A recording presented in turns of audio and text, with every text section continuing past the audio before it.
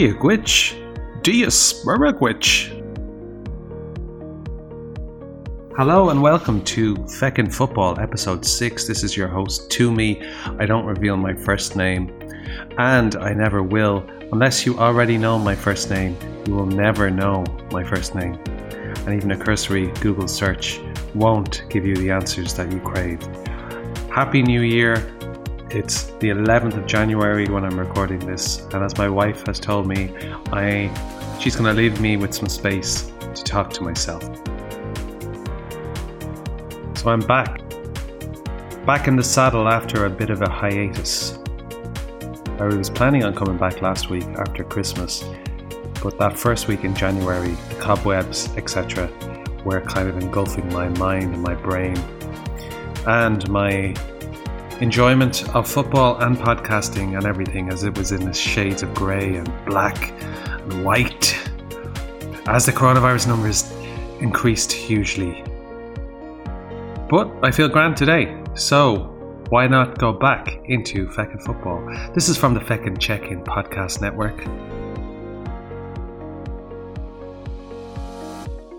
But for tonight, or this morning, or this afternoon, or this evening, it's just going to be little old me. Me talking into a microphone in my living room in my apartment while I've banished my wife to the bedroom to catch up on some work emails. So I better make it entertaining for you, for me. This better be good. And now it's time to talk about some football. Kazuyoshi Miuri. That's an interesting name, isn't it? It's a Japanese name. Kazuyoshi Miuri. Kazuyoshi. That's an interesting name, isn't it? It's a Japanese. That's an interesting name, isn't it? It's a Japanese name. It's a Japanese name. It's a Japanese name. Kazuyoshi Miuri.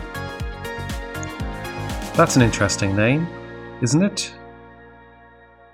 This gentleman is the oldest player to ever play in a top league. I don't know if that's true or not. I just know that he's 53 and he's the oldest modern day player. I think Sir Stanley Matthews played into his 50s. Maybe you'll be able to Google that. But I just thought it was interesting that this came up in my Twitter feed this week from the Gunner Blog Twitter page, Gunner Blog being part of the Arseblog podcast and run by James McNicholas, who writes for The Athletic.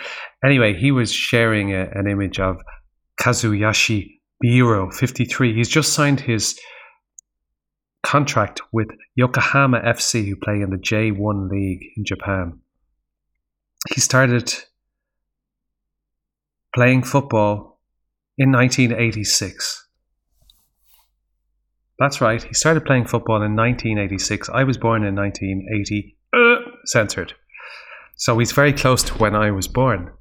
So he's been playing football at the top flight in Japan since the 1980s. He's a striker. He joined his current club, Yokohama FC, aged 38, and he's the oldest player to score a goal in modern football, aged 50. So why am I talking about him? Well, I just thought that was interesting, and it also makes me reflect on diets and nutrition and how the Japanese are always ahead on that type of thing. They've one of the oldest populations in the world, if not the oldest. In fact, I think the island to the south of Japan called Okinawa has the oldest people, or the oldest group of people in the world. And as everybody who has a bit of knowledge of Japan knows, they eat a lot of fish. They're very disciplined in their diets. And I'm going to repeat myself, it is the oldest population in the world. How about that? How about I just come out and say that? And why is that relevant to me? And why is it relevant to you? Well, I am 30 years old, and I thought that my days of playing football were finished. But when I look at it, I think my nutrition, my diet, my exercise, everything at the age that I am now in my mid-30s is better than it was in my early 20s. I think I exercise about 5 or 6 times a week. I think back when I was in my early 20s, which would have been the mid 2000s, that would have just about be becoming the norm. But in the 1990s, when I was in my teenage years, it wasn't the norm at all. In fact, it used to be a big thing to train 3 times a week for football. That was all you did for your fitness. So it's interesting. We kind of give up in our 30s sometimes, but then we think, actually, I'm fitter than I've ever been. And could I actually go back and grace the Leinster Senior League for one final bow? I think people at my age just have that last bit of fight in us, where we don't want to go into the night without swinging. Zlatan Ibrahimovic still going strong. I think he's in his late 30s, 39, is he? 40 or 41? He's aged 39 to 41, I believe. One of those ages. He's still going strong. Cristiano Ronaldo getting on. At the top, elite level, really old. I think if we really want to, we can play low-level, casual Sunday League football into our 40s. The King of Ping could play right back for Wayside Celtic until he's 57 if he wants to. He never drank. But this isn't about him. I won't go into a big soliloquy about the King of Ping. The point is that our conception of when we should retire and when we should stop playing football, maybe that's a bit outdated, because a 30-year-old now is not the same as a 30-year-old 10 years ago. And a 40-year-old now is maybe equal to a 30-year-old in the late 1990s in terms of fitness, in terms of lifestyle, in terms of nutrition. So, if you're thinking of going back for one last crack at it, if you can stay injury-free, you can do it. You can play a role. You can play that holding midfielder role. You can play left back on the bench, etc. And I think the only thing that would hold me back from giving it one last crack is the banter in the dressing rooms. I've never enjoyed dressing room banter. Some people love it. You go in and you say hello, and there's some sort of joke about somebody. There's a hierarchy. The best players on the team happen to be also the most popular people on the team, when they make jokes, and there's about 4 or 5 of them in the gang, and people hang on their every word, and they're the top of the hierarchy. And if you're not in that, and you're low on confidence and you can't express yourself on the pitch or off the pitch, then sometimes it's not as comfortable environment as it is for the good players. So the FA Cup was on this weekend. Interesting, as always, the FA Cup. It's always a bit meh, isn't it? It's always a bit like, do I really care about the FA Cup? Should I care? It's always that guilt. I should care about the FA Cup.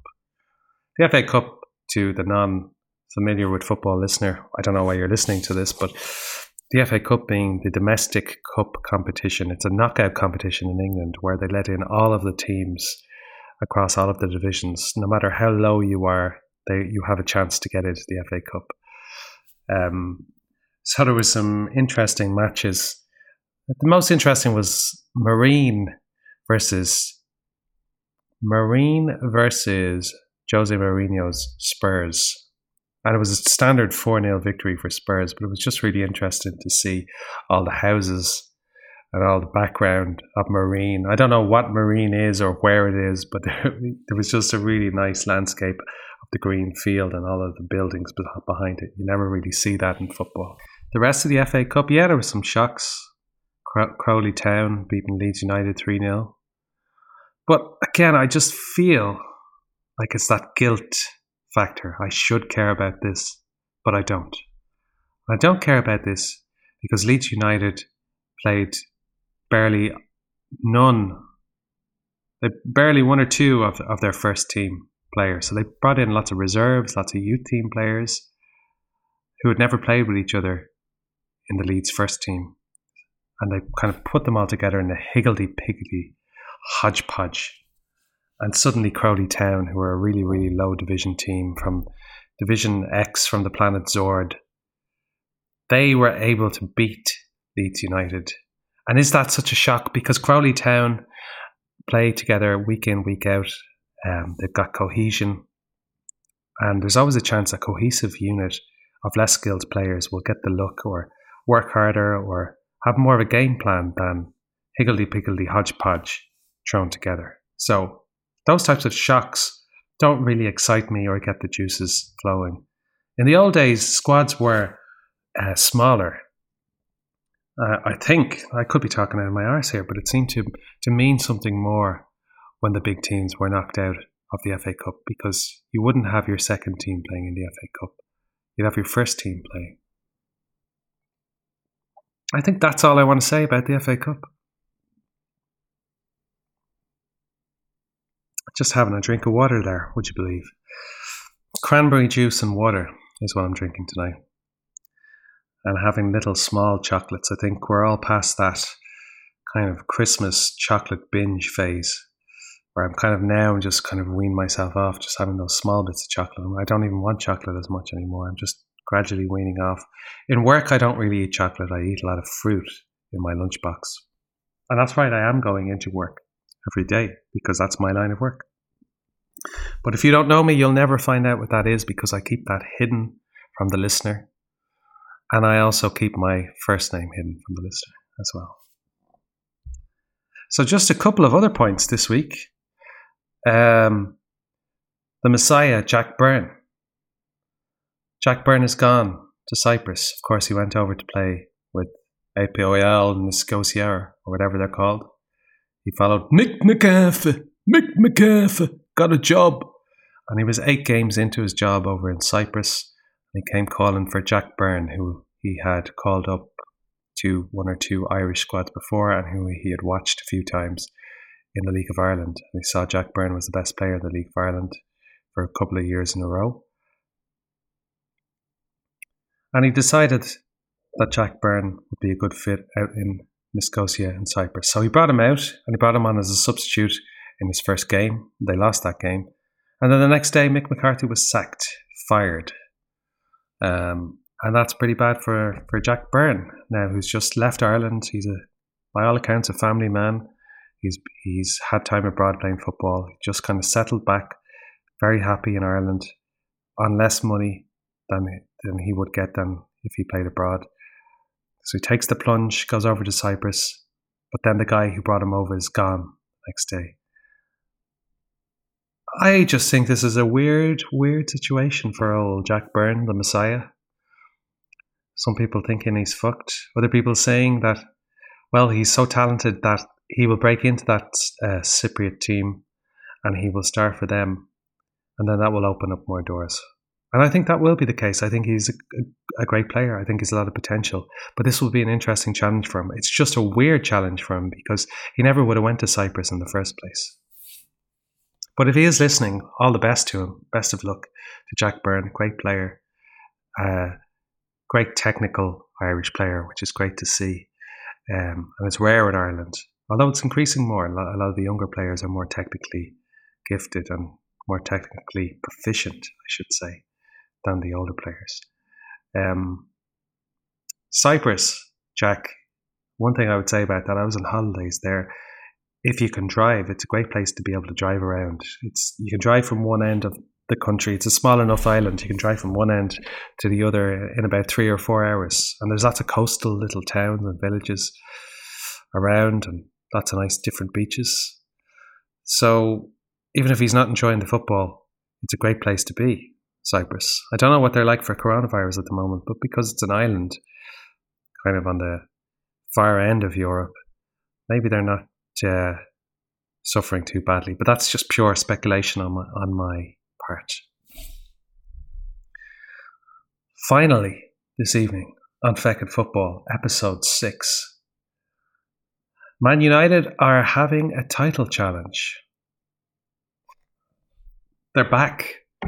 And as a casual Man United fan, who has been following the Premier League closely since Man United dropped out of title contention, the last 10-ish years when United haven't been challenging for the title have just been empty and boring, with the likes of Liverpool, Chelsea, Man City up there, Tottenham and Leicester even up there.